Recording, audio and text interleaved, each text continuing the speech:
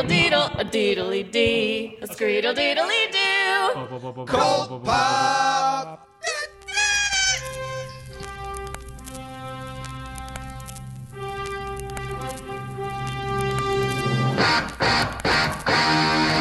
Oh, I got a live one here.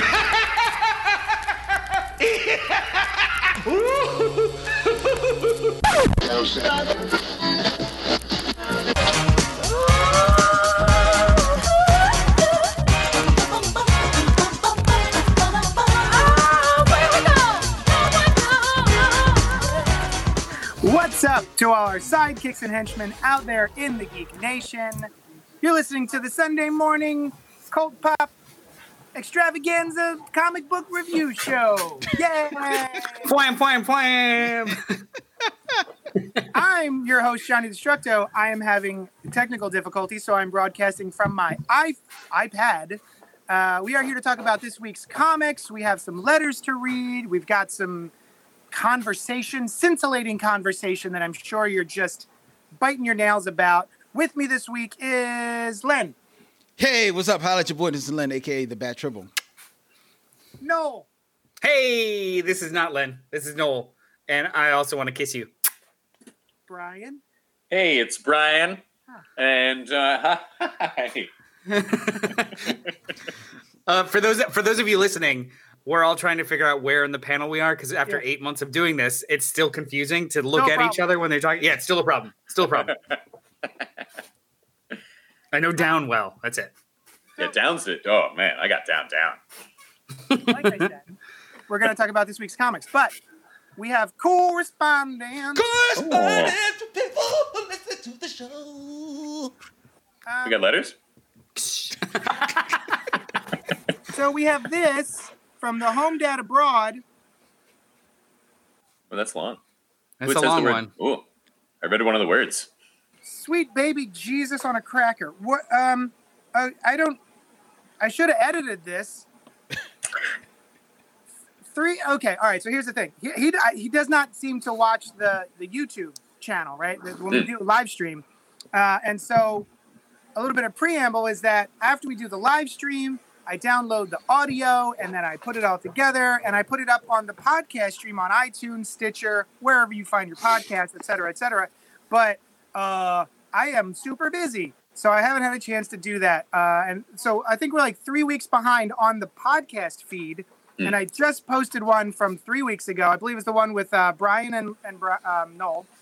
Hi. Hey. And so my long national nightmare is finally over. 3 goddamn weeks without an uploaded podcast from you. I thought I had been forgotten. That my lyrically prose contributions accounted for naught in your estimation. The idea that I am just a faceless henchman, not hench person, because, let's face it, only men are stupid yet self-centered enough to blindly offer themselves up as cannon fodder, undeservedly of a kindly nod of the head acknowledgement that you believe my ears to no longer be needed for the completion of your endeavors, is disheartening, to say the least. And when I say I mean all of us who can't engage with appointment YouTubing, who can't handle Brady Bunch faces distracting us from the musical chorus of your ramblings and musings, who are too old to understand all of these newfangled doodads and internet pipes that capture your soul and carry it away over magically invisible wires like some kind of, I don't know, fax machine? So by I mean me. Wait, what wires is he getting the audio podcast from? That is not these same wires. Right, exactly. Then suddenly this avalanche of new content slammed into my feeds just as 2.5 pints of warm red essence leached out into the tepid water of the claw-footed cradle of my receding life. All right, I'm going to skip. Finally, a new podcast. No half-ass excuses. You're not going to sit here in silence making rude gestures for the benefit of your visually attuned audience, bastards. Skipping. Let's face it, I'm never going to sell my books. Skipping. Nope. I have been rereading the original run of Hellblazer from the beginning. Saga of the Swamp Thing all the way through Rick Veitch's run, including the unpublished issue 88. What? Oh. Where Swampy meets Jesus, drawn by Mike Zulli. ridiculously beautiful, uncontroversial, and features an origin for the demon Etrigan. Yeah, Huh. I remember talking about that issue. Yeah. How did he get a hold? Like, I thought it was It's like completely unpublished. unavailable. Yeah. I think if I remember it, I could be wrong. I think it was a book, a issue that not necessarily was unpublished, but like published, but then quickly pulped, and like some copies of it got out there. I think that's the story. I mean, we were talking about it a long time ago. Interesting. Yeah, it's the internet age. Right. That's that too. Yeah. He also says, if only it had been inked. See, there you go. And Grant Morrison's Doom Patrol. Wow, I didn't remember any of that. It's like my own little bedtime book club to annoy my wife with. No questions, no suggestions for a book club, since I am clearly more interested in pushing good stories at you guys rather than sharing easily found ones regarding every suggestion I have made for book club. So carry on. So, yeah, he keeps making recommendations for our monthly book club that we do here on the show, the last Sunday of every month. And he goes, what about the unpublished the 19, like, just, yeah. It's always you can like find one copy of it on a scroll in a cave. Yeah. My favorite cave paintings by Home Dad Abroad. Yeah. It's just like So, You really have to see them in person, though. It's not the same if you don't go. I mean, for book club, Yeah. we're gonna travel to. Yeah, let's go. Right. we do have another one from Christopher Goodnight. Who? So I just finished issue 3 of We Only Find Them When They're Dead. And I have to say, I don't know if I actually like this series or not. The art isn't my favorite, / makes it hard to tell some characters apart. The constant changing time period confuses me. I'm usually good at keeping track of that sort of thing, but the way they do it is annoying. The overall concept is good, but something about this just isn't working for me. Even the word balloons were bothering me in this issue. So much white space, so little text. By the way, after 9 months at my new job, I was able to pay cash for a 2013 Chevy Sonic. It's a metallic crimson color and needs a name. Oh. So I think it's up to us to name his 2013 Chevy Sonic. Hedgehog is what immediately comes to mind. Oh, yeah. Yeah. Hedgehog, of course.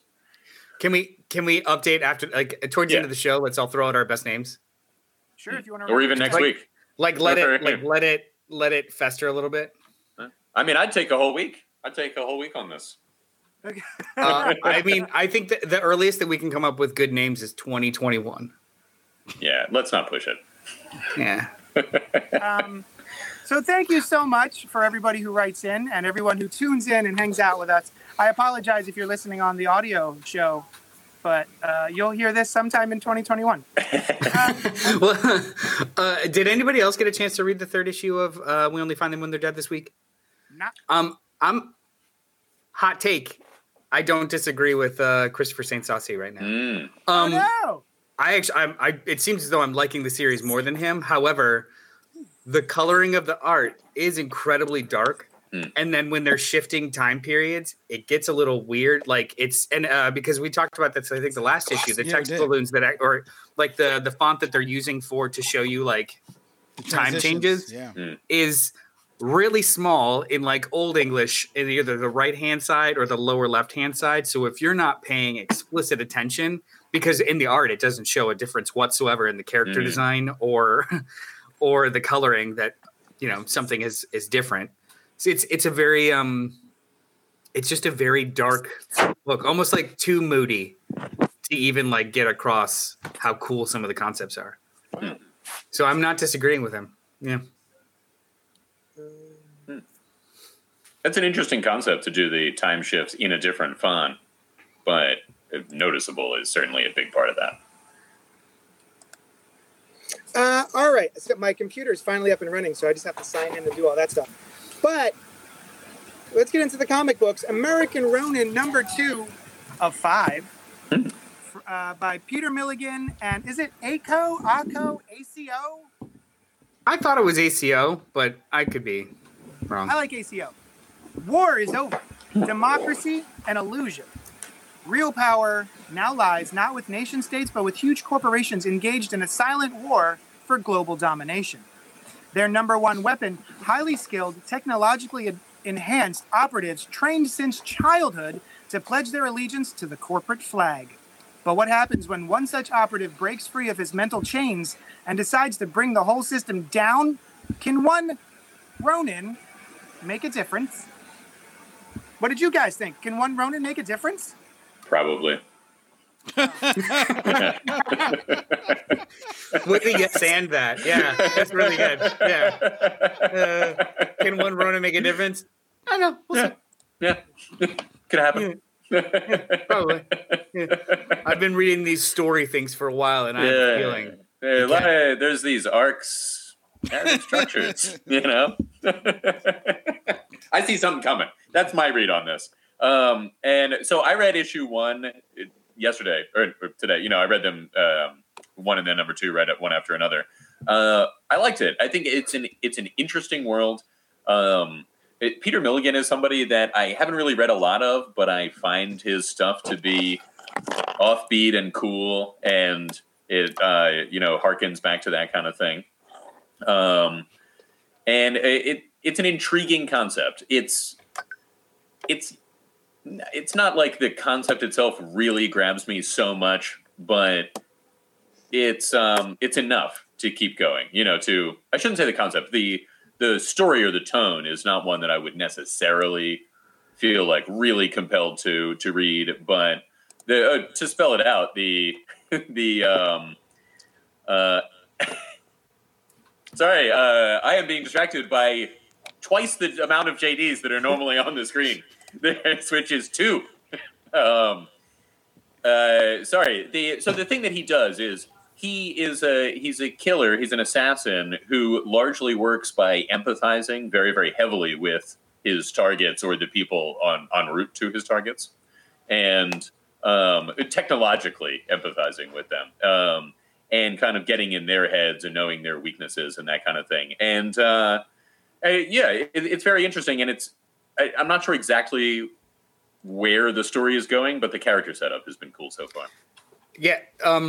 So yeah, the idea of these Ronin, these warriors without, or samurais or warriors without masters, the more that they're widening it, it seems as though there's maybe just a finite number in the world.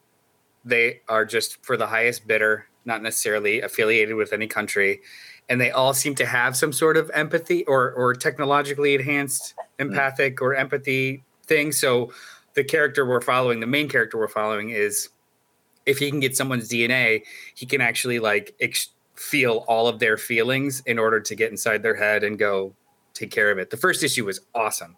Like, the way that it all panned out was that he got his target to kill themselves because he was able to get completely inside their head and know exactly what to say in order to get them to do it, which is the coolest concept in the world. The idea of being able to use any means necessary, including psychological, in order to take out your hit. That's awesome. The second issue wasn't as good, but it still flowed from the stuff I really liked about the first issue. Like, there was something off about this issue. That, like, the art wasn't as tight, the layouts weren't as imaginative, and we didn't learn really. It's like, for a 5-issue mini, I figured it would just kind of be a little deeper, but it was just kind of another, 10% change in the story. It was just this nightmare guy versus this empathy they guy. added that. They, a guy who is like him chasing him while he's chasing other people, kind of thing. But his specific power is being able to get inside of someone's nightmares, whereas the other guy is able to get inside someone's feelings. So, I mean, the idea that this could expand to somebody is able to get into desires, somebody is able to get into, anxieties, someone that's a really cool idea that they can expand. But this issue was really just a little bit more of the same, which is not a bad thing. It was just kind of all right, cool, fine. It's kind of cool, psycho dystopian feel, that kind of future where there's this psychological element to it, explicitly in the text, but it's a sub genre kind of thing, but it's cool. See, this is the kind of comic book that that makes me. This is what makes me go to the trades because I read the first issue and I enjoyed it. I enjoyed, the world building of it. I enjoyed the idea of talking somebody into killing themselves and everything like that. I enjoyed the attempts that were being made with the story. I like the story. I like the storytelling of the art. I like the artwork and everything.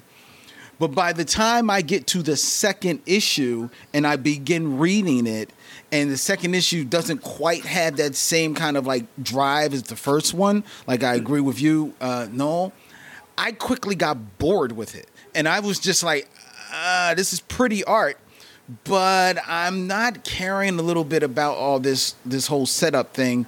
So I'm finding myself disengaging with the story as much as I probably shouldn't be, right? Because based on what I had before.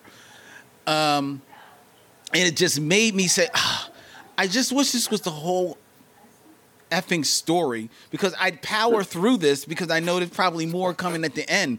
But no, this is just a chapter and I just don't care about this chapter. It's not that I don't enjoy it. It's not that it's not pretty. The art is great. I think I mentioned it in our first review. It's got like a vibe of like the very best of J.G. Jones, his artwork. So there's a lot of that in there. I really enjoyed it. It also kind of reminded me a little bit of and I think this is the artist's name, JD, or correct me if I'm wrong, Tony Harris, the guy who did Starman. Starman? Yeah. Oh, yeah. And then did, what was the book about the mayor that was like a super... Ex Machina. Ex Machina, yeah. It's kind of got a little bit of that vibe to it, too. Definitely more J.G. Jones. But, so I was digging it, but J.G. Jones's art, as good as it is another artist who... When I see his art, I just want to wait for the whole book. I don't want to get piecemeal. I just want to get the whole thing. And that's how I felt about this. It's not that it wasn't interesting enough, but it just made me just long for the whole story. It's good. It's an original concept. It's well written. It's well drawn, but there's a little bit of it. This chapter left me cold enough that I just couldn't get through it as a whole. Miniseries are hard, right? So like we're so conditioned to absorb superhero comics or big two comics in sequential like kind of chunks, and then it's almost just like a choice to make it a trade, so you just don't have as much paper. But usually they read pretty well just sequentially or serialized. Miniseries are hard. Like they have this one specific story they want to tell, but then they've chosen a format that is more serialized. So having those cutoff points in between issues is really rough. Like usually it ends up being a great first issue, hopefully a great second one, but that third one out of 5 or fourth one out of 6 is usually just kind of treading water narratively before the kickoff. Even event comics have this issue where they've got a really specific finite story to tell, but it's serialized. So there's going to be like with even with Dark Knight's Death Metal, this last issue 4 was like, okay, because there were so many other like extra things happening all around it. The actual issue was just really anticlimactic. Like, and I think that's kind of what you're speaking to. It's not this is better in trade or this is not better in trade. It's just you've got this. I don't think that they chose the right moment, or maybe they didn't piece it out right for issues. Maybe. Yeah, maybe. Yeah. But there was definitely for me too. There was a little bit of like, this is great on paper, or like literally on paper, but there's there's something like the first issue I was genuinely excited for because it was so totally different. This one's just like, yeah, it's cool. It was fine. I think it was incredibly overwritten. I think this could have benefited from a little bit more show, don't tell. There's so much tell. And there is quite a bit of show. The art, like Len said, is just awesome. It's really well done. It's gorgeous to look at. All of the different things that the artist does with the panel layouts and the, what would you call them, onomatopoeias, like here with the crack, and then the panel is the word. And so you're looking through the word to see the action behind the word. I love stuff like that. You've got layouts like this where you've got a close-up of an eyeball, but then you have all of these little fractions of panels floating all over the place. I really like the visual representation of when these characters inject the either feelings or the nightmares of their victims. And I think that's the reason that I like this slightly less than the first issue. I still think this is really good. I think my only problem is there's just a lot of writing, and it's a little extraneous at times, I think. Yeah, I think you're right. I think if I remember correctly, the first issue was a little tighter in story, and this one kind of like is going back and forth. It's going to so many different places. Like in the first issue, we're not really introduced to the big bad, this albino guy, until like the last parts of the issue. And here he's so much, you're going back and forth to him. I just think it's a little bit too much. Yeah, this one tried to squeeze in a lot more world building. Mm-hmm. Yeah. So the first issue was very much just focused on this Ronin and how he does what he does. This one it opened it up to, in a weird way, kind of like the secret society that's responsible for the Ronins, but then also it was a lot of info dump, but it wasn't done cleanly. It was done like obtusely. Yeah. Because all the text boxes are mainly kind of internal monologue thought, not telling you, the reader, what's going on in a third person omniscient kind of way. Mm-hmm. So you're constantly switching voices, but then they're telling you information you need to know. So it's oddly a little disjointed. Overwritten is probably the best way to put it, JD. Yeah. JD, that page that you had on just the last one, I'm a big fan of that. I like what he does with the sunglasses or just regular glasses throughout. I like that face and shadow, just seeing the different color glasses. And this page in particular I just think it's a very striking image where he's got the two orange lenses and then that device that he's holding. I don't know, is it a scope or a camera or something? Yeah. Scope. It's well done.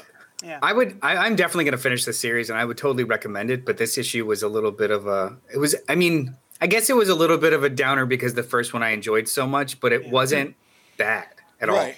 Exactly. Yeah. That's where I'm at. Yeah. Yeah. Yeah. God damn! Look at this art. Yeah. Those circular panels, the like repeating circular panel at the top of the page, kind of dominating the page. It's very cool. I want to give AWA more of a shot. This is the only series I've read from theirs so far. They've got a couple of really cool writers doing things, like Benjamin Percy's doing a zombie book. I think we had tried, what was it, Devil's Highway? That was pretty decent first issue. Like, I'm hoping that they find that kind of niche in the market that was Vertigo once, because all of their stuff kind of seems to be shooting for that. You know, it just hit on me who that art is reminiscent of. It's J.G. Jones was a touch of Jim Steranko from the early days of the 60s. His like the Shield stuff. His Shield stuff. Yeah. That's all good. Yeah. All good shit. Samuel David says, I agree, Noel. It is really hard to do with a mini, but you know what? Stealth did it in an awesome way. It was a mini, but every single issue was interesting and left you with an awesome cliffhanger. He's right. That's a good point. Did that finish? Yeah. Yeah, we didn't read the 6th issue. We didn't. Yeah, we read every issue and reviewed every issue except for the last one. No, get in a trade, ladies and gentlemen. Get us in trade. That was good. Because Stealth is good. Stealth is actually a very good book. Yeah. Samuel David also said that Hotel and Archangel 8 from AWA are pretty good. Samuel David, did you read Resistance? Is that the J. Michael Straczynski book from AWA? Something like that. Let us know. Yeah. Let's move on to the next book, Getting It Together, number 2 of 4. It's a 4-issue miniseries from Image Comics, with art by Sina Grace and Omar Spahi, with art by Jenny Fine and MX Struble. Is it really possible to be friends with your ex? Sam and Lauren try to work things out while Jack dives deeper into dating apps, which brings more surprises from his past than he expected. Meanwhile, Lauren's band, Nip Slip, gets an offer they simply can't refuse. This issue contains 29 pages of joyous melodrama and a bonus Jack side quest. I don't know if we all, but I think most of us enjoyed the first issue. It was a nice break from the big superheroics and the assassins and the mercenaries and all the other stuff that we usually see every week. And it's a nice little slice of life relationship book. So it's nice to kind of turn off all the big crazy fight scenes and everything and just hang out with people who are having friendship troubles and relationship troubles and just trying to figure out how to coexist and find love. So I think it's a pretty solid book. And I read that book, and then I read another book this week, which made me realize something about this book is that I wish it had just a touch more humor. I think the only problem that I have with connecting with these characters is there's so much melodrama, there's so much sniping back and forth at each other and relationship stuff, which is great, but I didn't really feel any breaks in the tension. It just seemed to be like this person's fighting with this person and this person's trying to fuck this person. I could have used a little bit of, I think, just levity, a little bit of humor. I don't know if maybe there's a character in there who would be best for that, but yeah, I think it's good. It's solid, and it's really good if you like romance and relationship books. But I just think it's missing just a little bit of something to keep me more engaged as a reader. What did you guys think? No. I'm not going to disagree with you. I'm enjoying this. I'm enjoying this book much like I would enjoy stumbling on a movie outside of my specific demographic on a rainy day. Right? Like you get sucked into things that you normally wouldn't seek out. And part of that too is the frustration with the characters. Yeah. So I've lived longer than some of these people in the book, and I immediately recognize just incredibly damaging behavior that in other mediums I just wouldn't tolerate. I would just turn the channel. But this is done in an honest and kind of not showy way, so it's a little bit more engaging and it's a little bit more earnest, which gives it a lot more leeway for me. To the question in the solicits, like, yes, you could be friends with an ex, but not immediately when you're still harboring intense emotions for them, sometimes hate, sometimes like, so it's these things of like, the writers are definitely hitting on very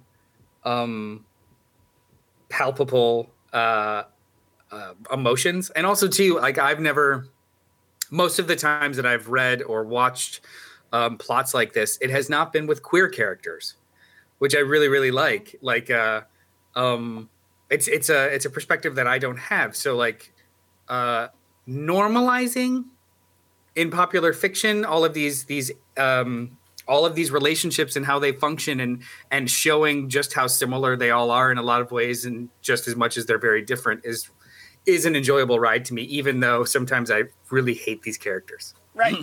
Yeah. But that's kind of the fun of it, isn't it? Like, so Yeah. When you're watching a show like this on HBO or wherever, I think there's a lot of TV shows that deal with these sorts of things.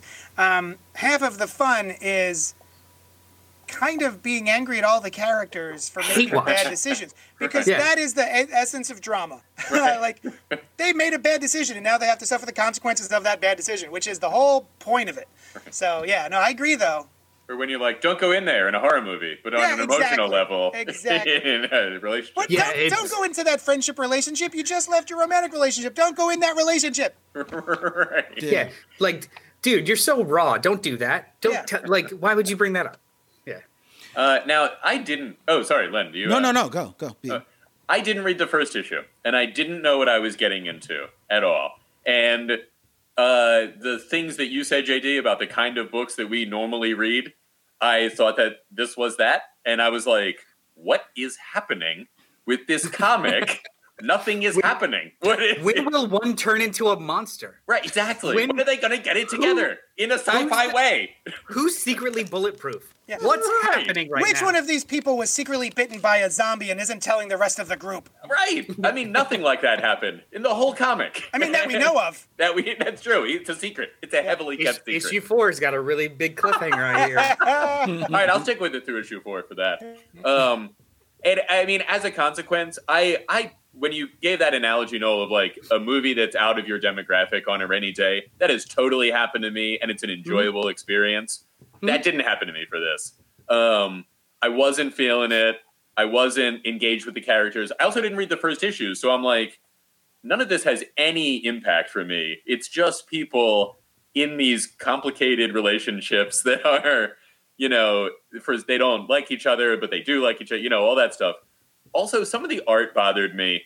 I personally am not into like normal pose, wildly expressive pose when I am expressing something emotional. I don't like that. It's just a style choice that I'm not into. It kind of like in anime, they do the same kind of thing, and it's for people. Hey, that was cool. What you have on the screen now, where we're seeing the clouds in behind their heads as these two characters who are meeting, who are angry with each other, and well, one of them is very angry, and there are skulls and lightning in behind, and the other one has a rain cloud. That's a cool choice. Yeah. The art's a little rough.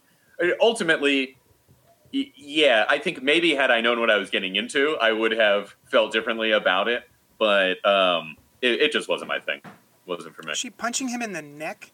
Yeah, smack. Yeah, like actually, I really love that scene that you're showing there. She smacks him, but you never see, like, in reality, if you try and smack someone or someone tries to smack you, it's not like well choreographed or rehearsed, where it just perfectly gets the side of your cheek with the cup of a hand to make a thing. It's usually really sloppy, or they get to the neck, or they smack your ear, like or in Fight Club. Hit me in the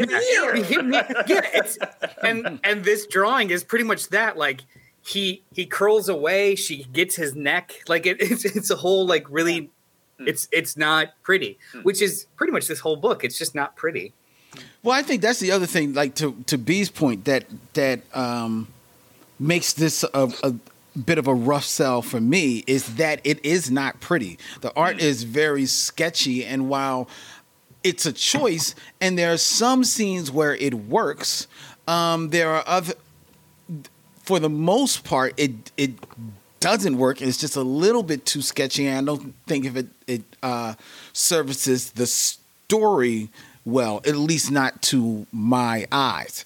It's not bad though, and overall I got into it, but the art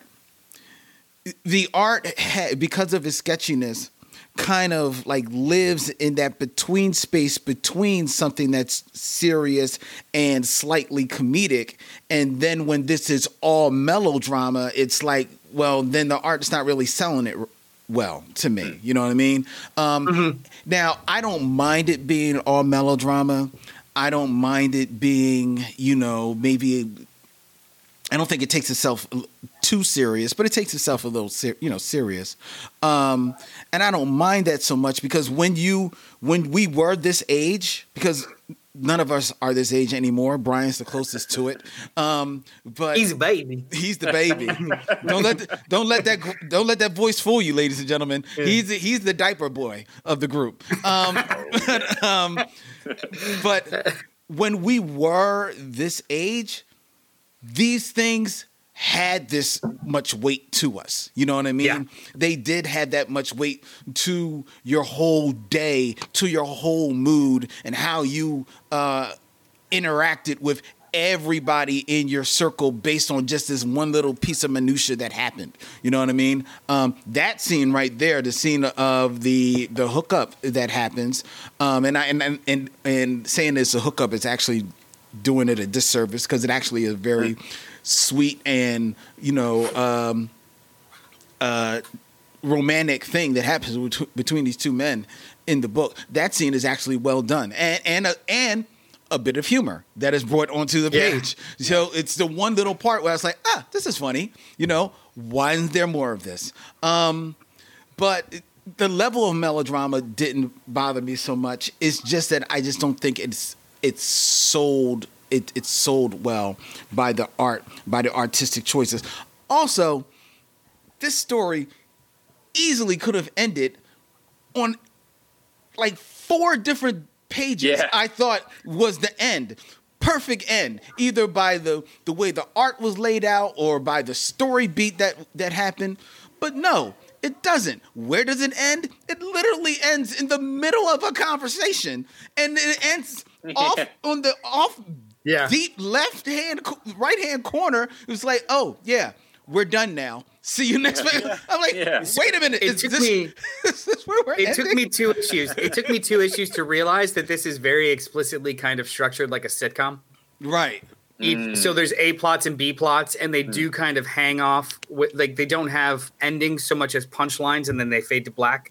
Like this is the kind of melodrama it's not trying to convince you that it's hyper important and end of the world so much as everyone inside the story thinks it's hyper important and end of the world.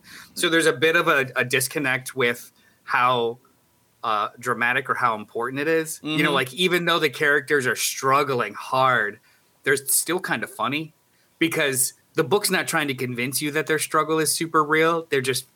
Everyone just earnestly believes that it is, which I appreciate. Like, if it's like the difference between watching a really good rom-com and watching The Bachelor. The Bachelor is manufactured bullshit that's trying to convince you that it's really important. Whereas a rom-com is just, no, all these characters are safe inside the story and they think it's important, but I just want you to enjoy it. Like, there's a completely different type of way that it hits me, and this was more successful to me.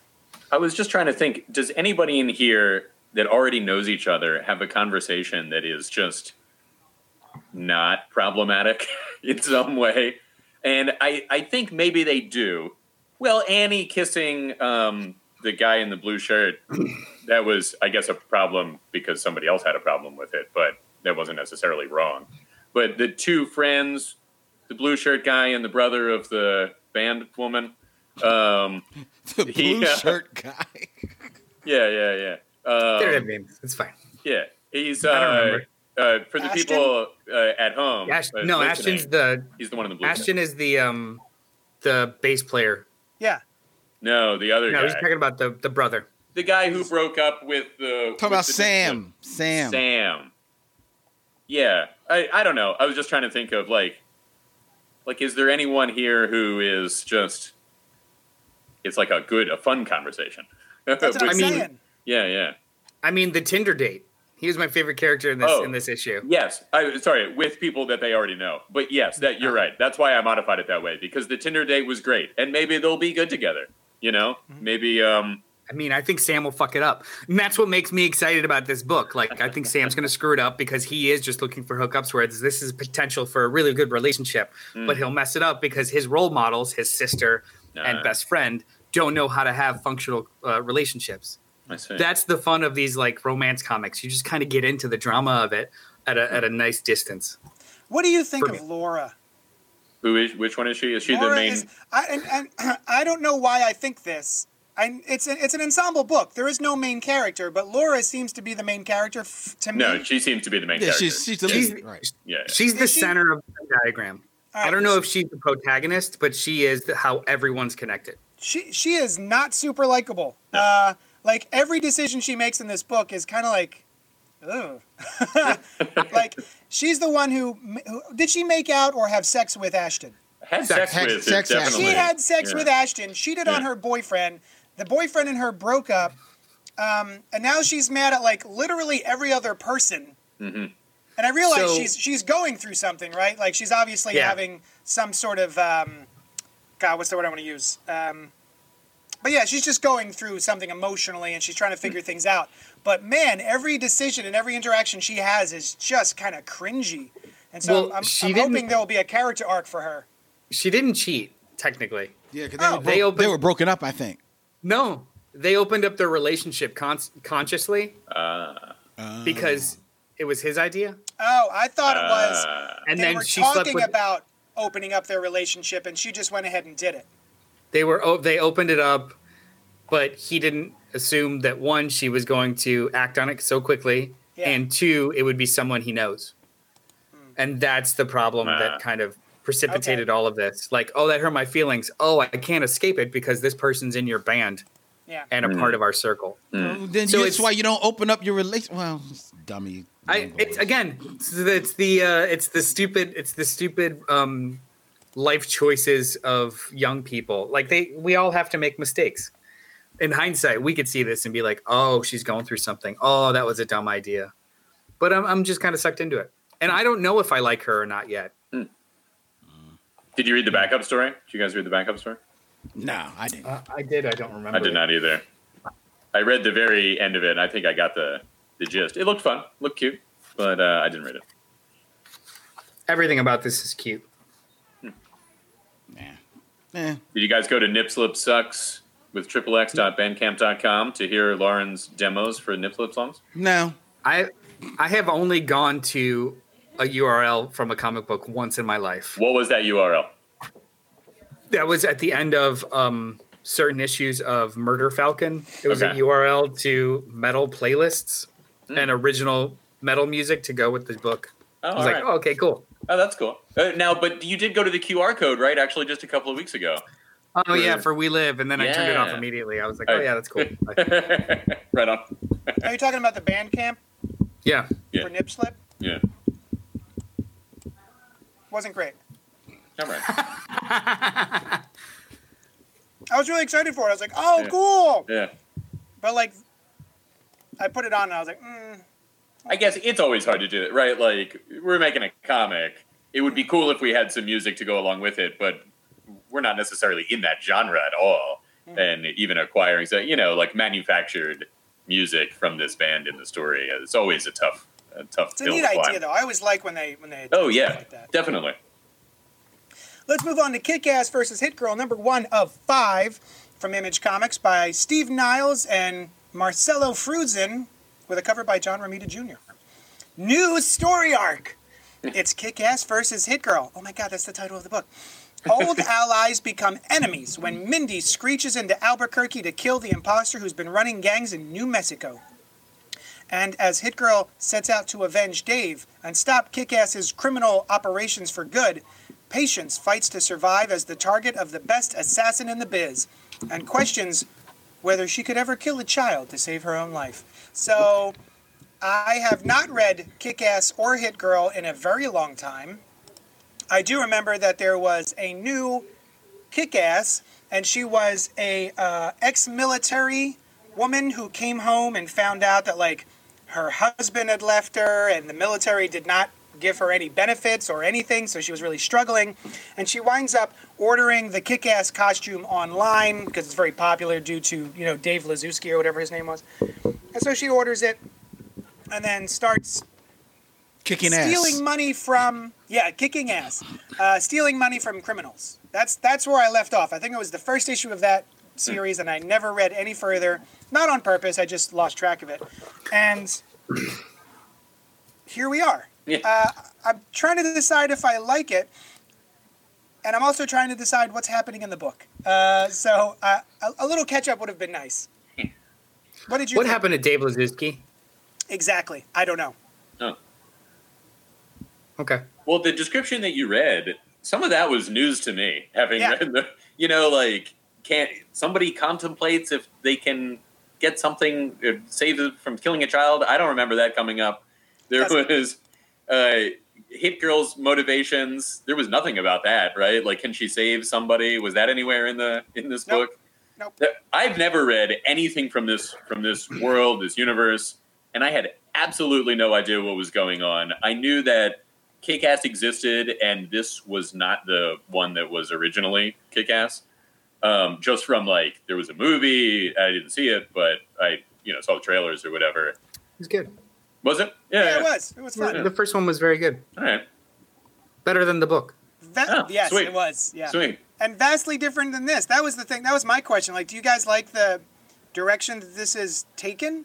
What Because it was direction? about some diddle derp putting on a costume and deciding to fight crime because he was upset, and then constantly getting his ass kicked. I have And then thoughts. he meets Yeah. Hit Girl is an actual assassin who was trained by a comic book loving dad to be his kind of Robin. And she is just the most murdering little girl in all the land. So she's kind of what I thought was fun about the series was Hit Girl. And she's had a couple of miniseries since then, which I haven't really read. Is she a big part of it, all along? Yes. Oh, okay. From Jump. Yeah. Okay.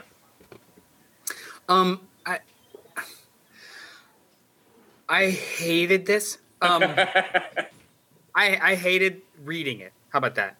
Well, Morning. the charm of the original was the out of touch kind of it, and the the silliness of it. This militarizes it.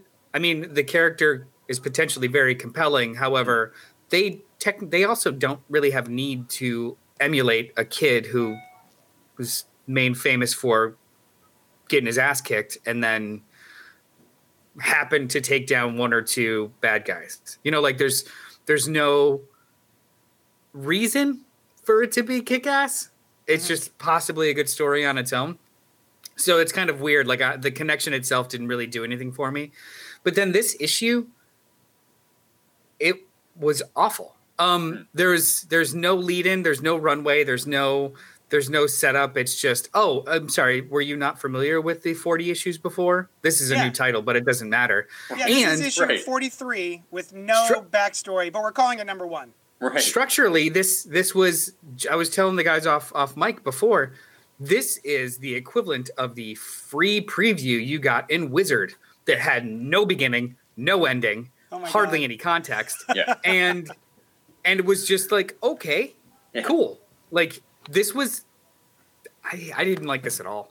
During that same conversation beforehand, I mentioned, like, the best part was that I didn't realize that was the last page, and it was. And I was like, oh, I'm still reading this. Oh, it's done.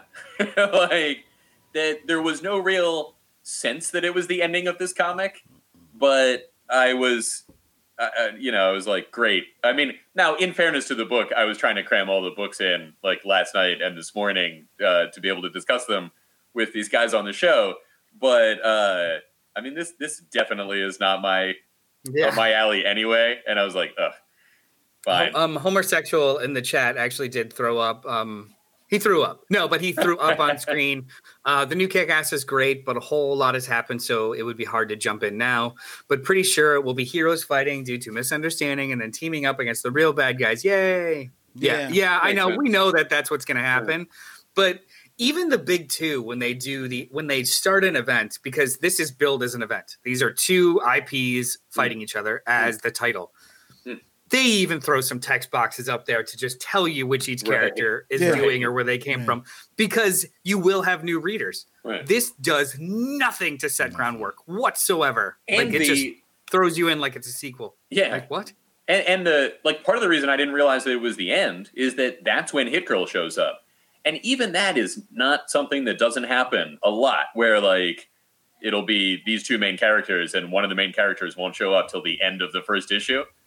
But it just didn't. It was like 2 pages. It didn't do anything to grab me. Because you don't know where Hit Girl is coming from. I have no idea what her deal is at all. And and it didn't. But that has been done with characters that I've never heard about before. You know what I mean? That's true. They show up at the end. But they can show up at the end, but at least when they show up, there is first of all, either they have such recognition with you that you kind of know where they're coming from. Like Batman can show up at the end. Well, he's just coming from a bat rope or he's coming from the Batmobile. Right. You know what I'm saying? Right. And if you're in this world, okay, maybe you know Hit Girl and maybe and let's face it, as though the movies were named Kick-Ass and I think there was a Kick-Ass 2. And the books started as Kick-Ass. Hit Girl has taken over to be the more popular IP of this world. So for people that know that are into this world, they know Hit Girl. But that means when you're introduced to Hit Girl, it should be a moment, and she kind of just shows up. It's not really with any type of grand entrance. Okay, right. Maybe it might be grand. Let me strike that. It might be grand because when she does show up, she does literally chop somebody's head off when we see her. But that would stand out if we hadn't already seen somebody else's head get chopped off a couple of pages before by the other protagonist in this book. So that's the connection. They both do that. Right. So, but Hit Girl's not bringing anything new to the table now. You know what I mean? I'll tell you what. If it had ended on that page, I think it would have been better, right? That's a good, shocking. It's almost like you get too much of Hit Girl for there to be nothing about her. Mm-hmm. If it had been like these guys, they're riding up trying to attack these people, and Hit Girl comes up and she chops one of their heads off, splash page, and it's done. You're like, what's going on here? Who's this? I think it was Hawkman that we read a couple months ago, where it ended with a cliffhanger with the character reveal, and I was like, who the hell is this character? Oh, right. So, like, yeah. Not letting the reader in, like if you're coming in blind, not letting the reader in as to what impact this last page reveal is, because they introduced Hit Girl and that's cool and we should know who she is, but then she's riding into Albuquerque. Right. Awesome. That's kind of a unless you read the solicit, you don't know that the story is taking place in Albuquerque. Right. Like, there's nothing that says she's so what the hell does it mean unless I have This is like saying, oh, you'll really enjoy this book if you read the 4,000 pages of appendices and know what's happening. Like, what? Right. That's a really good point. Did they at any time say that Kick-Ass was in Albuquerque before that? No. Unless you read the other stuff. No. Oh, right. No. Yeah. Well, see, she's on her way, and she's like, "Oh, welcome to Albuquerque." All right, okay. Right. I guess.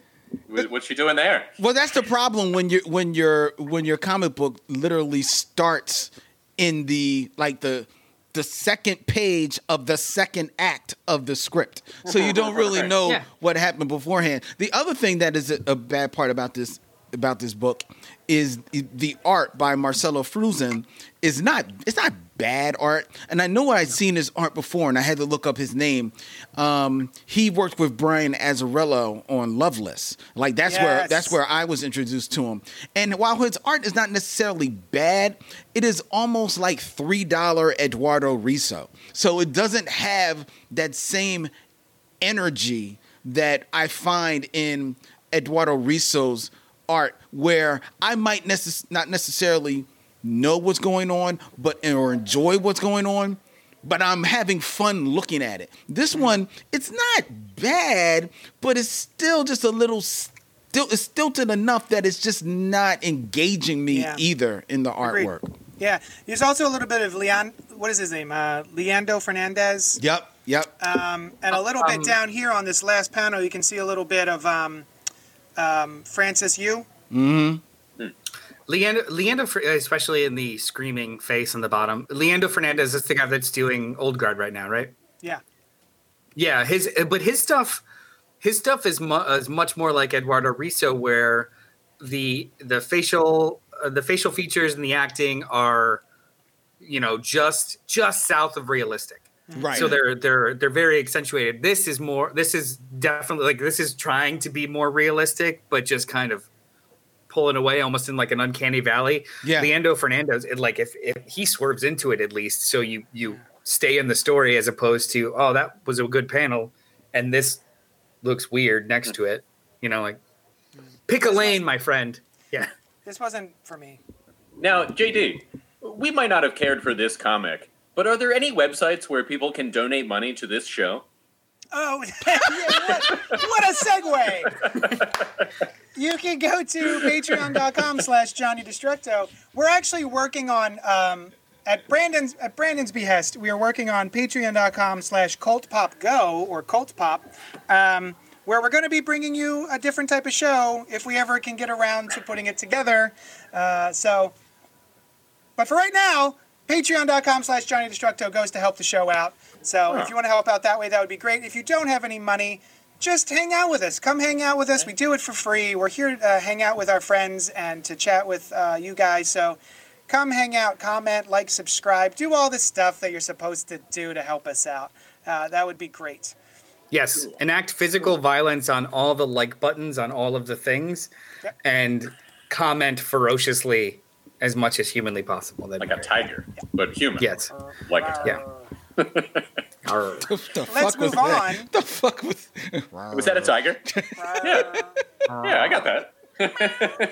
It's a little baby tiger. Tigers are babies too sometimes. Miskatonic #1 from Aftershock Comics. And let's see. Written by Mark Sable, art by Giorgio Pontrella. Miskatonic Valley holds many mysteries. Cultists worshipping old gods, a doctor dead set on resurrecting the recently deceased, a house overrun by rats in the walls, but none more recent than a series of bombings targeting the valley's elite. These horrors... But none more recent? Is that what it said? That's what I said. That's what I was thinking too. But none more recent. I expect it to be like none more horrific than this thing. This is the most recent of all. Yeah. Boy, if you thought those other ones were recent. They were, but now this one is. These horrors reach a breaking But that was yesterday. Today, ladies and gentlemen. It's only recent until. These horrors reach a breaking point when the brilliant, hard-nosed investigator Miranda Keller is sent to stop the bombings. To J. Edgar Hoover, there can be no other explanation than those responsible for similar actions during the Red Scare of the 1920s. But when Miranda digs too deep, she uncovers an unimaginable occult conspiracy, one that may cost Miranda her job and her sanity. This was fine. Speaking the of cover, the cover had me. I was like, on. the cover looks great. I'm excited about this. This looks really cool. The art looks great. And I don't think I like, what's his nuts? I don't like these types of stories. Lovecraft, H.P. Lovecraft. Yeah. I do not care every single time, except for Lovecraft Country, which I don't know if that counts. But like, yeah, anything having to do with Miskatonic and Lovecraft and all that stuff, I generally don't like. I enjoyed the Color Out of Space movie, but yeah, this was fine. I was a little bored. The art was so. Yeah, nothing really grabbed me about this. The characters weren't particularly interesting. Like, oh, she's a lady FBI agent or CIA, no, FBI. FBI. And he does not like that. It's like, all right, cool. What did you guys think? Hopefully you had a better experience than I did. Brian? I didn't. It was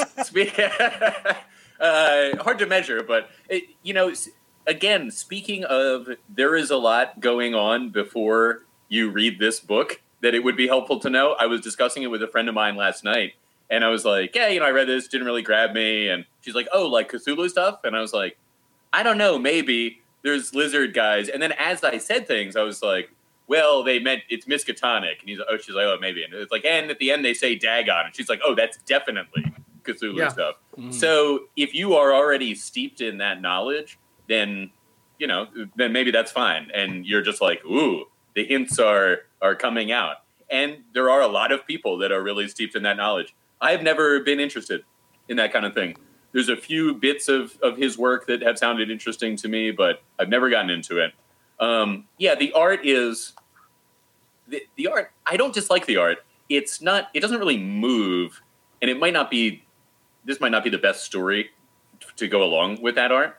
Although it has that kind of old feel, and I can dig that sometimes. It reminds me of Nancy Drew, to be honest, which I never read, but it just kind of reminds me of it. Also, any story where... What's that? Where's that butt? Sorry. There you go. Well, look at that monster's butt. The monster reveal is a very interesting angle and lighting. So I'm sorry, that's all I wanted to say. It's like a supermodel kind of. Yeah, it's just like look over your shoulder, JCPenney catalog kind of thing. Oh, I didn't see very that. weird. Oh, yeah. And mouth agape in surprise. Like, hey. Yeah, it almost very weird. It almost looks like Maybe that's Claudia Schiffer was the model for that monster. Yeah. But any story where J. Edgar Hoover is like a good character, I'm not sure that this is that story. But when there's nothing good about this man. Right. He's a shithead. Yeah. And I was a little worried that he was being portrayed as like the upstanding head of the FBI. Wait, what? I thought he was kind of an asshole. He's a huge asshole. Yeah, he's an asshole. I mean, he was in like the sort of you're a woman and I'm going to be mean to you of that era. And I was worried that they were still kind of playing him as like, but he leads the FBI. And I'm not standing by that. I was just like, I don't like that if that's where they're going. Oh, I don't think so. Oh, okay. Yeah, All right. Oh, yeah. great work! I'll try to transfer you to the secretarial pool. What? Oh, Yeah, yeah. he's Oh, a yeah. villain. Like all that, of course. Like there's all that like misogyny of that era. Well, I mean, and also Yeah. the whole basis, the reason she goes down there is because he thinks this might be connected to something that they solved a decade earlier, and he's like, "You're going to go, and you're going to make sure nobody hears about any of this." So he's the whole thing is like he's already starting to just try and cover up a thing that they're investigating.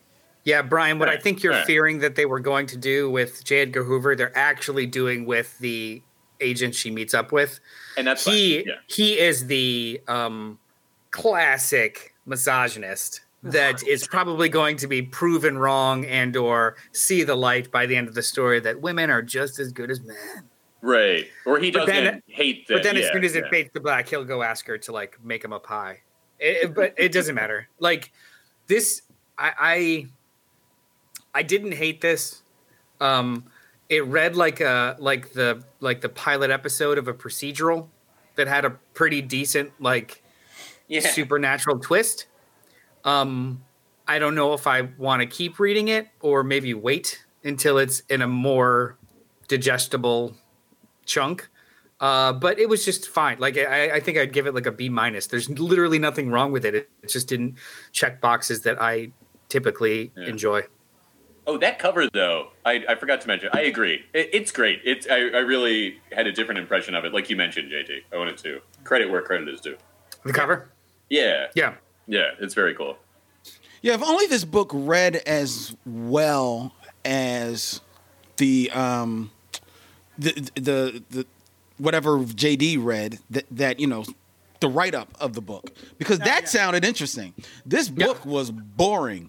I think the cover, you're right, it's great, and it sells it. And if I had only seen the cover, maybe I'm buying the book.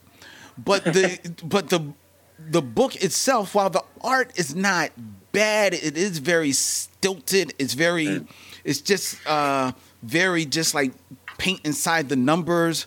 The storytelling jumps from all over the place. I mean, like the transitions from scene to scene sometimes makes absolutely no sense. And I had to turn to the page before, like, really? Did we really just jump from, you know, we were here on the side of the road and now all of a sudden the car's not working? We didn't I'm like, what happened? Did I miss a page here? What's going on?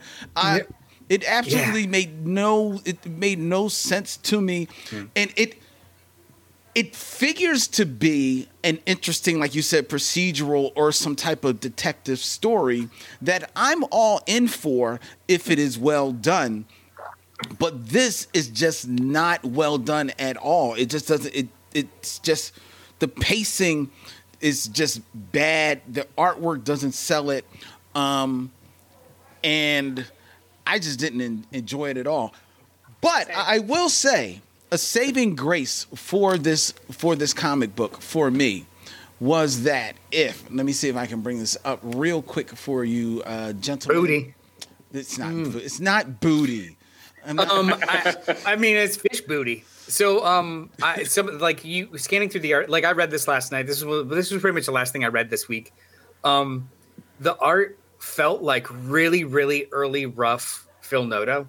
Yeah. There's a lot of like real static. Like the way they draw a face is nice, but everything is very static and sterile in a way that early Phil Noto did. Like he has gotten. Like his pinups have always been beautiful, but I remember reading some like early interiors that just looked like poses in between panels. Like it's not like that anymore, but this felt like that, where it was transitions were very rough and or not. They just weren't fluid. They weren't very fluid at all. It was a very jerky experience. There's kind of a watercolory feel to the coloring. That also reminds me of Noto too, though. Yeah. And can sometimes feel like a static kind of experience. What this book reminded me of was back in the early days of the turn of the century, 2001, 2004. If people remember, there was a small little comic book company that thought it could called CrossGen. Oh, yeah. They put out a comic book called Ruse. RUSE, Oh, by yeah. Mark Wade and Butch Geist, which was a Victorian age, almost like detective story, like this pseudo Sherlock Holmesian type character. And it was so fucking good. It was one of the best comic books that I have ever read. I put a image of the cover up there, JD, if you want to share it for people to see. It was tight. It was well drawn because this was Butch Geist just having fun. You felt like you were in the Victorian age. It was like this pseudo Sherlock Holmesian type of dude who was a little misogynistic, who has to take on this woman partner who proves herself to be every bit his equal, and he begrudgingly takes her on more or less as his, Dr. Watson. It was a tight 26 issues of this book. It was great. Go look it up. Go buy it. If you may have to dig into the crates at a convention to find it, but it is well worth the buy.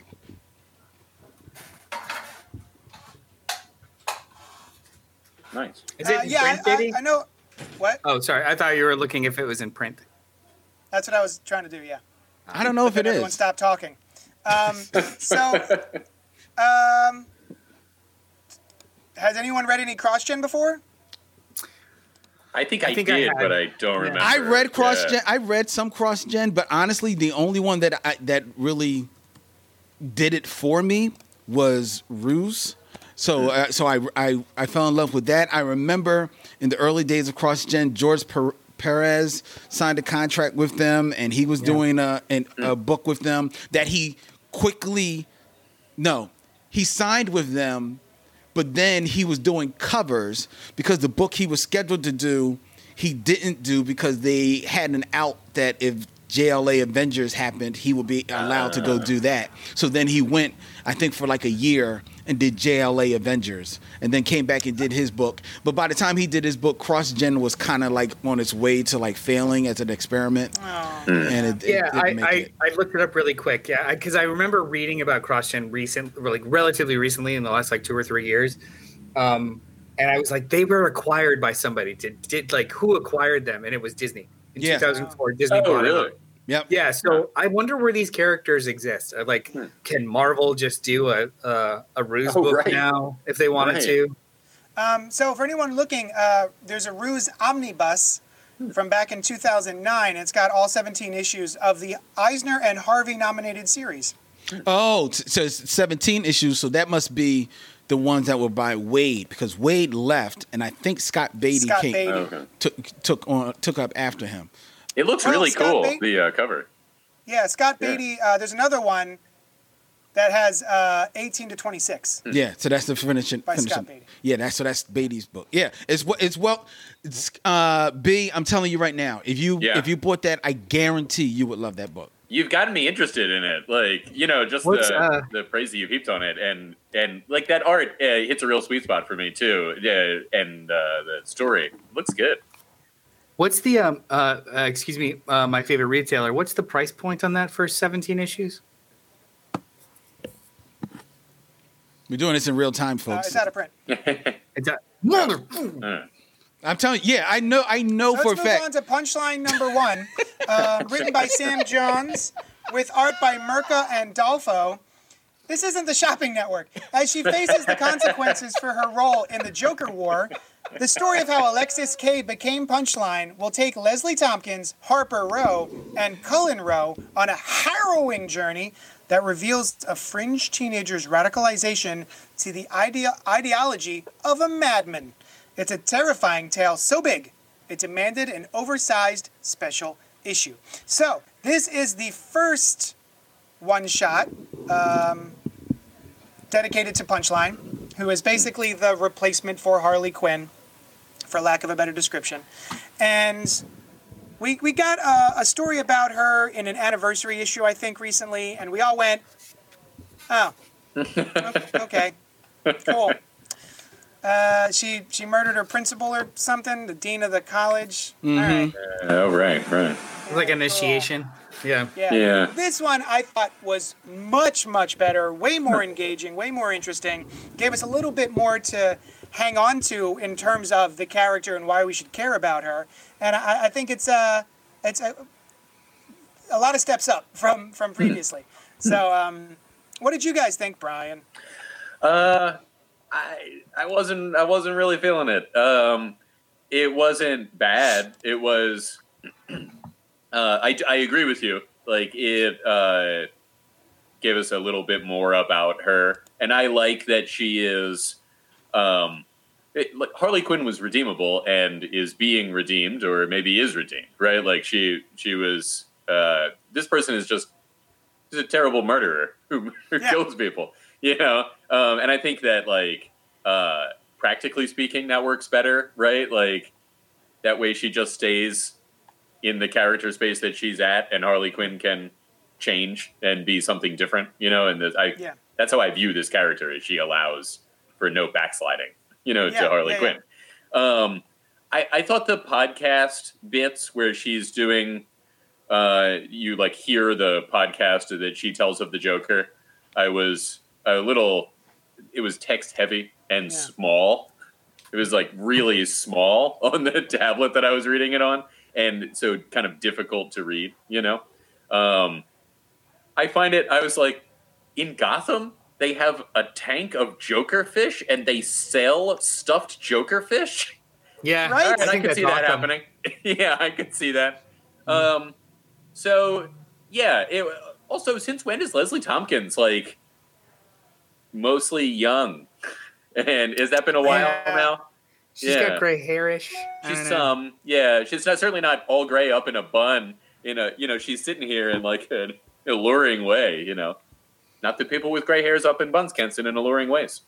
I feel like we haven't seen much of Leslie Tompkins or even Harper Row since Scott Snyder's run on Batman. Like they've been kind of characters that are a little shifted to the side. Oh, I like the truth in it. You guys think she is being set up as like the foil to Punchline? I'm hoping. Yeah, that would be great. Yeah, I'd like more Harper Row. I like her look. I don't know much about her, but I'd like to see more of her. Yeah. Overall, and her brother, going down this path that is not so great. We'll see where that goes. That's an interesting story. That's actually what I liked about this issue. Like, had I not read this, I wouldn't have felt I missed anything. But having read it, I liked what they were trying to do a lot. Like, first of all, this is far and away better than where we'd seen her origin before. But I liked the idea of through 12 to, or it was like 52 episodes of a podcast. It was a true crime podcast that people just like eat up and binge. Through 52 episodes of a podcast, she has been able to manipulate, radicalize, and sow or seed doubt in large swaths of the population in Gotham, which is something we see happen literally every day in the real world. And I thought that was interesting. Like I mean, it's not a revolutionary idea. It was done pretty well. It was an interesting idea. I don't know what they're going to do with it, other than just continue to seed doubt. And this is going to be a whole legal drama, and she's going to get off, and then she's going to have all of these like armies of incels or radicalized idiots that follow her, which is a good idea. I think this is a cool jumping off point. It was like a B-ish story, but with a really, really good hook that hopefully gets utilized in fun ways. Yeah, it's a good start. Yeah, it's a good start. I agree with you. The whole bit using the podcast is very cool, bringing a touch of the real world into this to make the character of Punchline stand out. I agree that her whole raison d'etre is to allow Harley Quinn to be fully herself, redeemable. So much so that they even give Punchline the famous Harley Quinn pose right there on the page. That was cool. I couldn't remember exactly what that was from, but yeah, Len, you're right. That's Harley Quinn, and that's really cool. Right. So I agree with that. The reason why this book, as original as I saw some of the bits were in it, the reason why I couldn't stay with it, one, I didn't recognize Leslie Tompkins, but I don't have any problem with anybody, showing a sassier, sexier Leslie Tompkins. Go ahead with your bad self, And as somebody who makes gray looks good, I know that women can make gray look good, so I ain't mad at her at all. Silver Fox. But the reason why this left me cold is the beginning of this book begins with we have to have another example on screen or in the panels of how murderous the Joker is by having him, having killed yet again a room full of people, and as well as killing someone else for the punchline of a joke. And it was just something about that, especially in the wake of the whole fucking Joker war, in the wake of the 3 fucking Jokers, in the wake of all the dark fucking metal shit that is going on, that is, to me, is just like, DC, when will you learn a fucking lesson that killing is not a joke?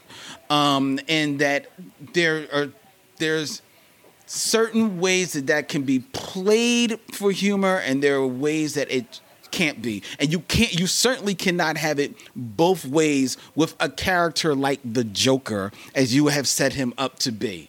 And that is, reading that just took me out of the book so much that I really I put down the book and had to go back to it to really re-engage with it, because that I'm sorry, really left me could you cold. go back and I didn't, where is it, the joke, he murders somebody and it's funny?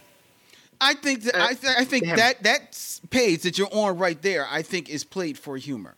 I'm not saying. Yeah, I do. Oh, I didn't get that at all. I thought that was brutal. No, I think it's brutal, but I think it's also supposed to be a punchline, and I don't dig it. Oh, I didn't take that at all. I think I understand what you're saying. The way that it's paced out, it is a punchline. So it's set up, punchline. Who's next? Like it is in the story set up like that. It's brutal and it's not funny. But I could see. I don't think it was intended to be funny. I thought, is that when it's not intended to be funny, but it is structured like a punchline, like a joke. Is that like where she first meets him? Is that what we're looking at? Yeah. Yeah, I thought it was just like, because they're like in high school or they're students of some kind. Mm-hmm. Yeah. They're on like a tour.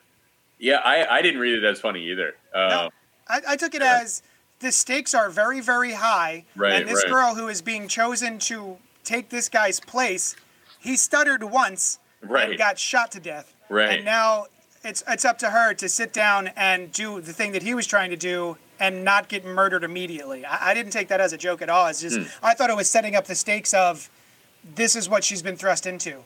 But I mean, to each our own. I think we're having a disagreement on function and delivery, or the difference between function and delivery. The function of it was to raise the stakes, be cruel and scary. The structure of it and how it was delivered was set up punchline or set up delivery punchline. And Len's how point it's on remains. the page. I mean, if this is an example of it, it's certainly there are plenty. Oh, sure. Yeah. And now I think the brother, they could easily go down just like he goes down a dark path and you see how it happens and it sucks every step of the way. I think it would be really interesting if they go a different way and he is not a foregone conclusion. You know what I mean? Even to us, where he like goes a little bit down and then that would be new. You know what I mean? I don't know. I think this is a direct response or analogous to idiots citing the Joe Rogan Experience as a medical source. I agree. Do you know what I mean? Like, no, I absolutely agree. I just think it's like we've seen, and there's still more stories to be told about people falling victim to that kind of thing. But it would be interesting to see the interplay of like them falling victim and then coming back out, or not. You know, I mean, I think that would be a little different. But I absolutely agree with you that that's what they're going for. I mean, it's definitely a look at what happens when a supposedly charming sociopath Right. starts to gain followers. Yeah, it's Right. it's a greater conversation about what responsibility you have with your platform. Yeah. This is somebody who acquired a platform and has done pernicious things with it, and then in the real world, there's thousands of examples of 3 million people listen to me, but I could say whatever the fuck I want. It's They're free turning the speech. Like, frogs gay. yeah. I mean, just because people listen to you or you have a platform doesn't mean you don't have responsibility to be responsible with, or to be honest with it. And I think also the people who have fallen victim or who are like in that mind space now are there's a lot of people saying like, well, how do you undo that, right? And this could be that story. Right? Wouldn't it be great if this was a how to deal with your loved ones who have been right? Yeah. I mean, because I've been drawn to articles about that recently, about like, well, what happened? Where like the occasional person who something big happens and they're like, wow, I made a mistake, like why is that the case for them and not others, that kind of thing. I'm sorry, Len, I didn't mean to cut you off. I know you didn't like the intro. Did you enjoy the rest of the story or no? It's not bad. I mean, it's probably the best thing I've read with Punchline, but it just and It's rubbed you the wrong way. That part just rubbed me the wrong way. That's all. I get that. I mean, You're jokered out hard. I am. Yeah. I am. Yeah. I had the exact same response as Len, but my response was to the film Joker. About the I hate that virginal movie. white guy who's sad that society doesn't pay him enough attention, so he gets a gun. I'm like, Yeah. I don't need this in my pop Yeah. culture right now, thanks. Yeah. All right. Let's move on to Do the it. last book of the month.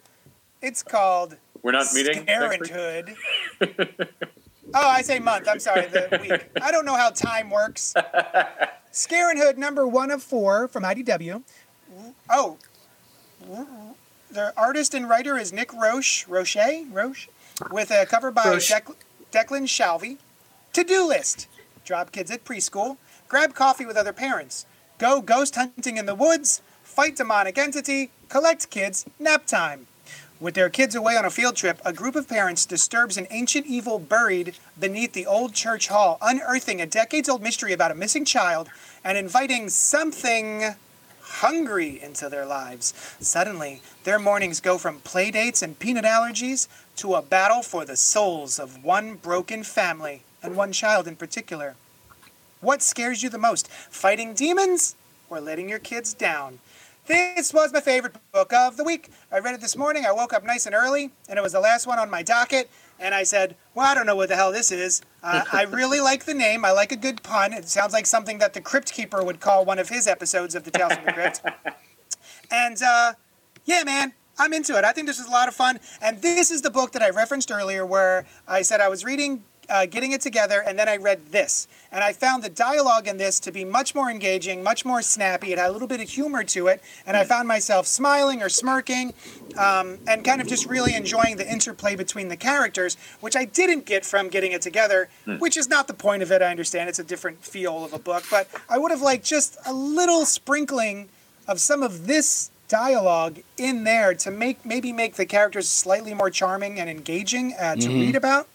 So, yeah, I thought of that while reading this. I think this was really a lot of fun.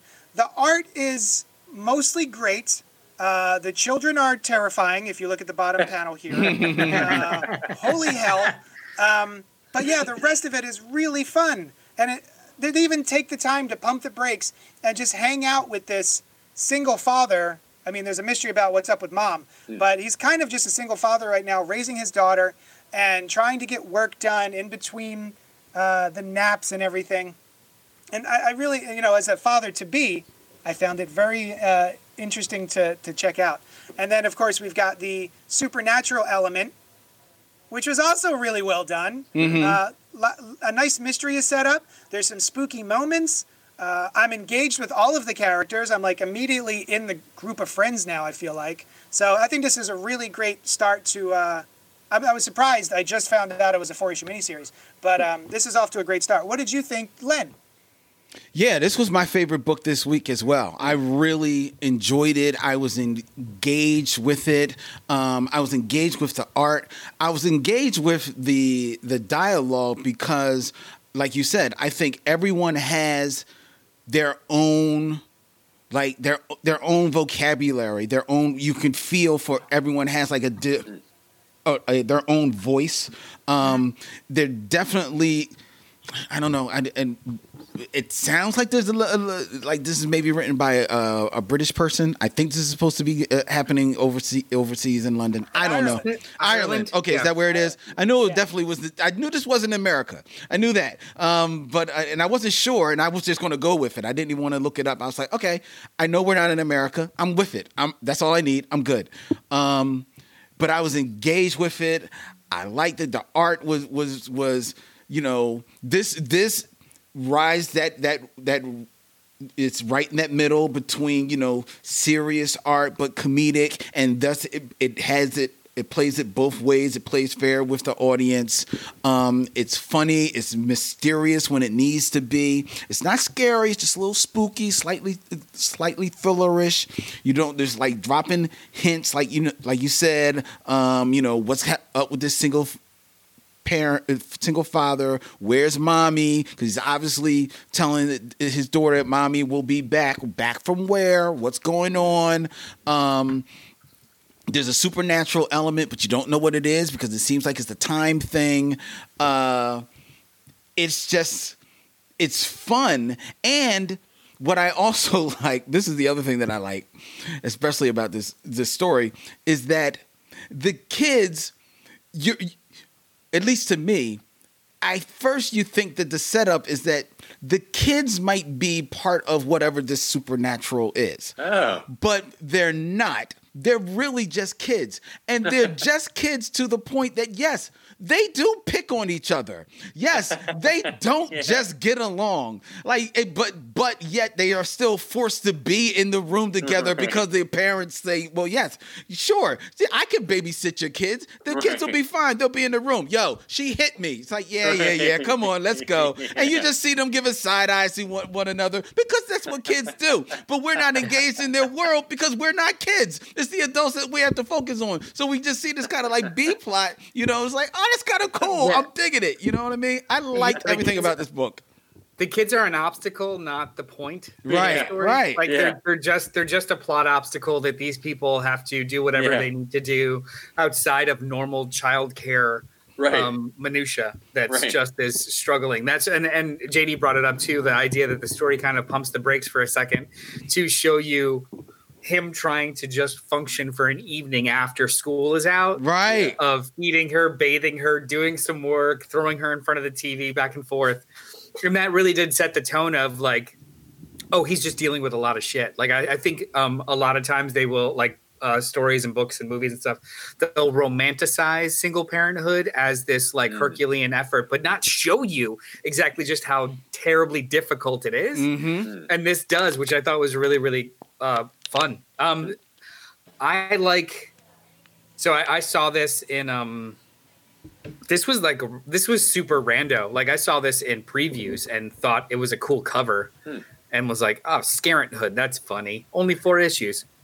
You know, medium buy-in. Yeah, let's give it a shot. And I loved it. I loved this.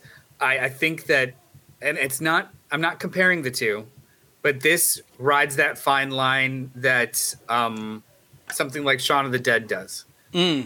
Shaun of the Dead is not a comedy. It's a zombie movie. Hang on. It's a zombie movie. The characters and how they function with each other is comedic. They don't play the zombies as a joke.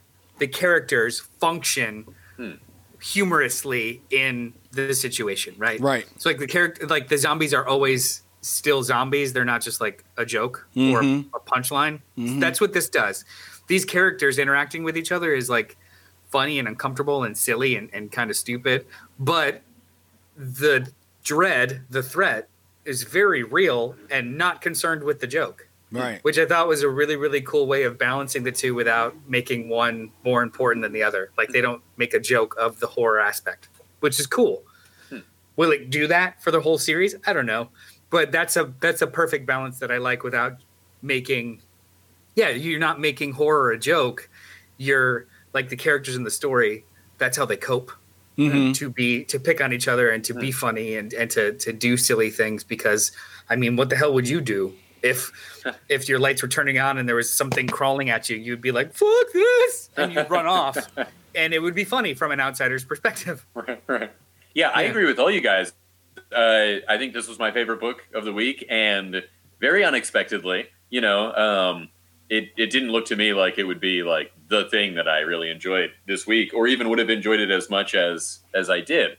I also found that I was like a little scared during the scene when he, with the statues and whatever, which from a comic is not to be expected. You know what I mean? Like, I don't often read comics. I mean, I don't tend to read horror comics, but I was legitimately like in that atmosphere of this, like these statues are moving, and when he's crawling under the thing, and you see the Mary statue under there, it was well played on their part. Oh yeah, and when he comes back out, and it's like 8 hours later. That was genuinely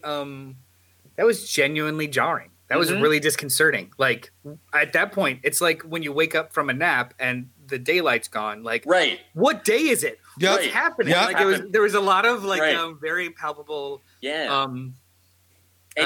threw you off. It was really good. Yeah, and you get the they laid it in that he is a single father who's struggling with the time commitments of all of that, but is very devoted to his daughter, and that is a part of the like tension when he comes out underneath the stage. Is like, whoa, what happened there? Like, what happened with his daughter? What is he going to do now? How is he going to, and that, so that added a lot to it. I kind of ultimately I liked the guy, the older guy who had lost his brother. Like, I liked him being involved in it now. Like, he's got a lot of conspiracy theories that he adds to, but this one happens to be for real. That was a really great turn, a really good joke in the book too, where he's the one that incites them to go like check out this horror situation. They finally get inside, and he's like, "Fuck it, I'm out. Yeah, you guys are stupid. I don't want to be part of this." Like he's the person in a horror movie that we all probably would be like, "No, I'm not doing that," and they walk away. Which I really dug. There's a rumor of a witch's grave in my hometown, right? That's supposedly always warm whenever you touch it. And my feeling was, don't go there, because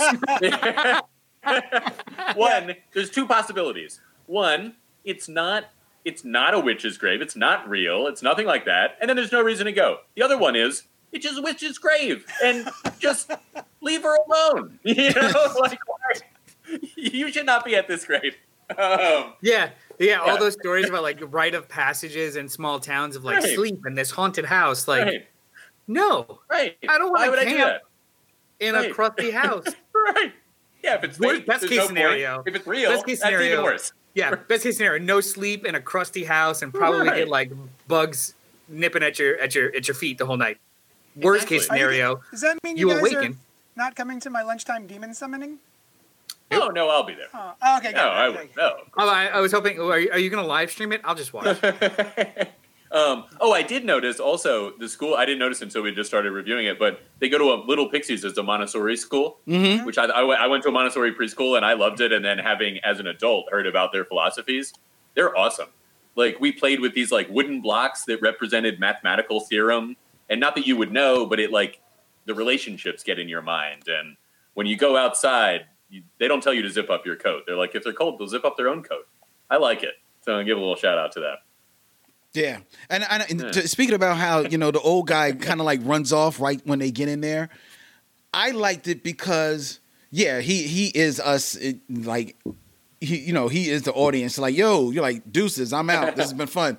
But it also fits with the character because you're introduced to him as like this big old jerk, but then you realize that he has skin in the game because of his brother. Right. And once they get inside, it makes sense that he's also the guy like, hey, I've seen this movie before. I've lived this movie before. I'm good. And I'm tipping out of here. You know what I mean? But just like that guy, when all is said and done, all right, I'm in for it. Let's do this, because I recognize that the bigger deal. You know what I mean? At heart, I am still a parent, and this is about our kids, and this is about figuring stuff out. So that's a good point. Yeah, and I forgot him as just because he looks older, I kind of was picturing him more as removed, but he is. I mean, he's with them. He's one of the parents, and I think he would have been drawn into it with the last page reveal either way. Right. And that was a good reveal too. It was cool. Yeah.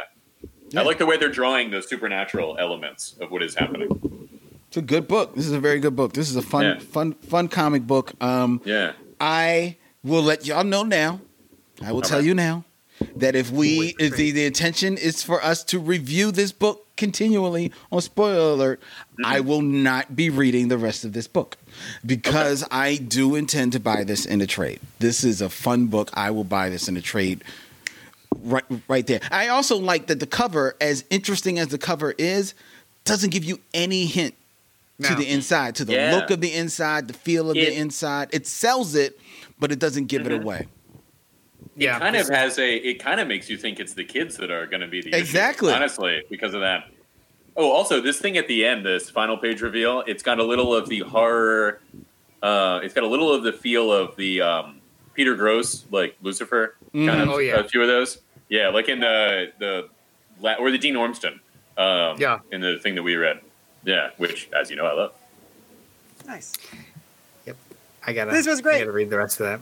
Ooh, yeah. All right, guys. Anything else before we split? No, except to answer Christopher Goodnight's question that he asked way back over an hour ago. Like, hey, is there going to be any more gutter talk? There will be more gutter talk. And when we are ready to make our grand announcement, you will be the first to know, Christopher St. Saucy Goodnight, along with everyone else, because we will announce it here on the show at the same time. But there will be more. Stay tuned. Yeah. All right, guys. Please like and subscribe. We do Thunder Rounds throughout the week, where we do 60-second videos where we review comic books. I'm probably going to start doing other things besides comic books, just because I enjoy doing them. And I guess that's it. Are you going to review potato chips? Ooh, potato chip reviews. I mean, if someone requests me to review some potato chips, I'll review them. Done. Join us here at 10:30 every Sunday morning, where we live stream. We talk about the week's comics. We do Thunder Rounds on the YouTube Cult Pop Go channel. And you can tweet at me at JD's Hero Complex. You can tweet at Noel at Mr. Bartocci. Len, where can the people find you? Any place you find the Black Tribbles, holla at a Tribble. And Brian. I'm at brianlieb.com. And Samuel David says, great show, guys. Thank you, Samuel thanks, David. Samuel David. Yeah. Oh, that's great. You did a great job listening, Samuel David, so appreciate it. I thought so, too. Thanks, guys, and we will talk at you later.